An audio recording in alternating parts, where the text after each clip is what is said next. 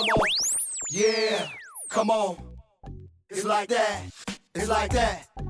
Hello and welcome to my young, loyal listeners of Teen Bible Study Taught in 10 Minutes. So what do you know? Word on the go. This podcast is brought to you by and produced by Real Time with the Bennett, where real talk happens all the time. I'm your host, Minister Bennett, of today's episode, and my co-host is the lovely Sister Bennett, as my husband affectionately calls me. Thank you for allowing and trusting us to be a part of your Christian walk. In this week's episode, we will be discussing the trifecta: Palm Sunday, Good Friday, and Resurrection Sunday, according to God's Word. We're back live in the PNT Podcast Studio with another great lesson for another great week. But we're so excited. We're doing something different this week because you know what it is. It is Holy Week. Yes, it is Holy Week. So we want to do something special for Holy Week for my young, loyal listeners. So let's get right down to it. Let's look at the biblical and the world meaning of Palm Sunday, Good Friday, and Resurrection Sunday, also known as Easter Sunday. The Sunday before Easter, when the triumphal entry of Jesus into Jerusalem is celebrated. That's Palm Sunday. The Friday before Easter, on which the crucifixion of Jesus Christ took place and is commemorated. That's Good Friday. The Sunday after Good Friday, when our Lord and Savior Jesus Christ overcame death and the grave, giving us the opportunity to experience eternal life with Him if we come into a saving relationship with Him. I can end this lesson right there. Talking about those three events in Holy Week that's it. How great, what better week can we have than this? Oh, I know what you're thinking, because you're young. You're my loyal listeners. You're thinking, oh, Mr. Bennett, you got to be excited about Christmas. Well, Christmas is one day. It's not a week. It's not a week. It's one day. We get three major events in 1 week when we talk about Holy Week. This is the week that us Christians live for. This is the week that basically Christianity was born. It's no simpler than that. As a follow-up, I'm not going to read it because it's not a long chapter, but it is a whole chapter. I want you to read Isaiah 53. It is the prophetic message of Jesus Christ's role in our lives. I want you to read it. It talks about Holy Week. It talks about what Holy Week will be for us. So you must read it in your own time, because this isn't a long message, so you have time to read it. What I want to focus on is this. You may have heard this before. If not, this is great. We're going to talk about the 7 last sayings of Jesus Christ during this Holy Week. And actually, this was all said on Good Friday, okay? The first of the last sayings was this: Father, forgive them, for they know not what they do. Luke 23:34. That is the ultimate example of forgiveness. Jesus was talked about, wrongly charged, and was going to be hung for everyone to see and humiliated. But that's what he had in mind to say, forgive them. That's why forgiveness is so powerful. We as people, we hold on to grudges, and look at what Jesus did. These people wrongly accused him. They stoned him. They were going to nail him to a cross. They were going to whip him. And he still had the gall to say, forgive them. Number 2, today shalt thou be with me in paradise. Luke 23:43. Even on the cross, Jesus discharged his ministry of salvation until the very end. He was hung between 2 criminals, a thief and a murderer. He told one of them that they will be with him in paradise because they asked for forgiveness on the cross that day. The third one, woman, behold thy son, John 19:26. He provided for his family by uniting his mother with one of his disciples in his last days. He didn't forget about the family. Jesus had the wherewithal, even in his dying day, to think about his mother and that she needed someone to take care of her. Number 4, my God, why hast thou forsaken me? Mark 15:34. And at 3 p.m, Jesus cried out in a loud voice, Eloi, Eloi, lema sabachthani. Translated, my God, why hast thou forsaken me? Jesus wasn't forsaken by God, his Father, but died to fulfill Scripture in giving us eternal life. Jesus wasn't left for dead. Jesus wasn't forgotten. It was prophesied that Jesus had to be the sacrificial lamb for you and me, my young loyal listeners. Number 5, I thirst. John 19:28.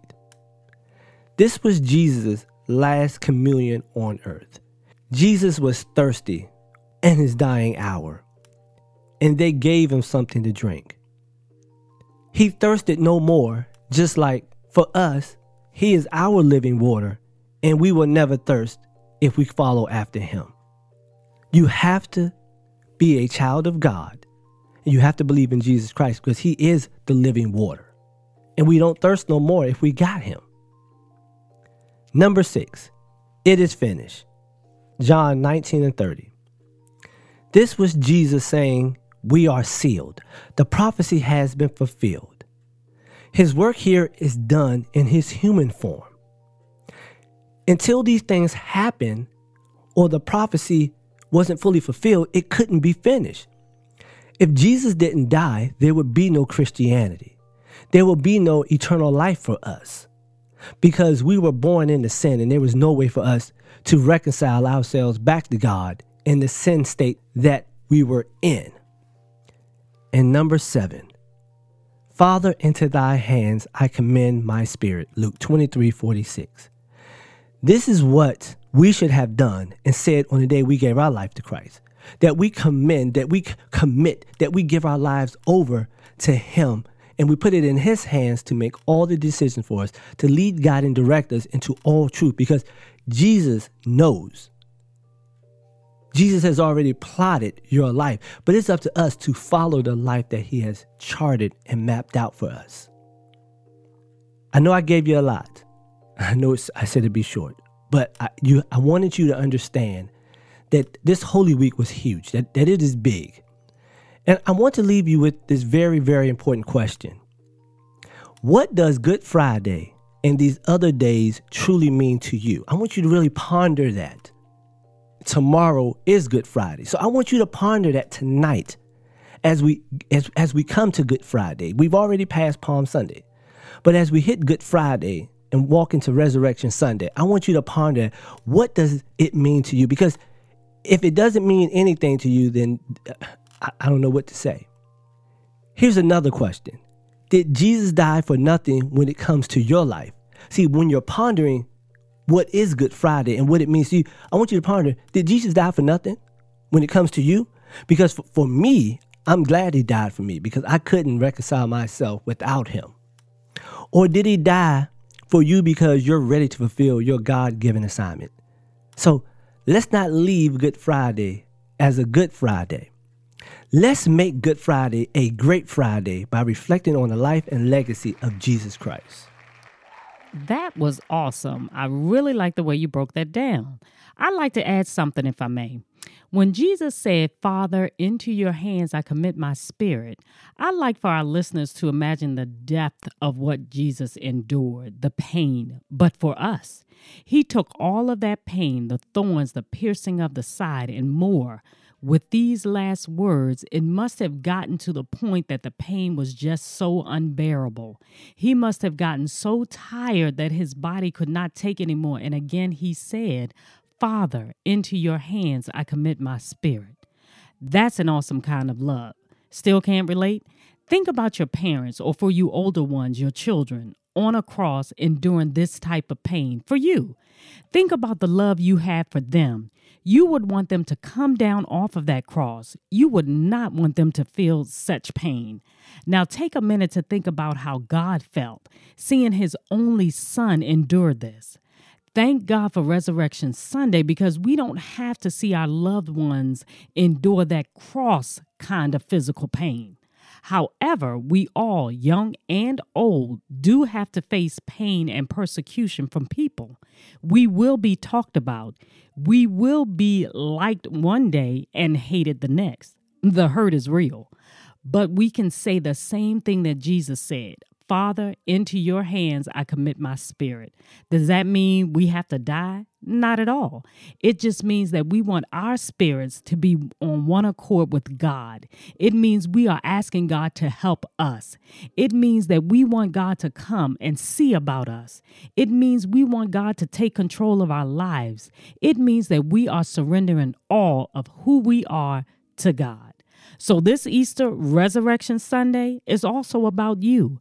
Come out from that tomb, that thing that's holding you back, that thing that's stopping you from living, those habits that are hard to break, that past that keeps coming back to haunt you. Come out, claim a new day for your life. Surrender all, give God your heart, and commit your spirit into his hands. As always, please don't forget to subscribe and share so that you and your friends will get all future notifications when new and exciting episodes are uploaded and posted. Until next time, stay safe and live a life holy and acceptable to God. After all, it's your reasonable service. With a special thank you to LJ Productions for post-productions editing techniques used for this podcast. This podcast was sponsored in part by the Body of Christ Church in Waldorf, Maryland, Pastor Kenneth E. Stewart, It's Christian Education Ministry, in association with Real Time with the Bennetts. Well, real talk, what? You got it. Happens all the time. Yeah, it's like that.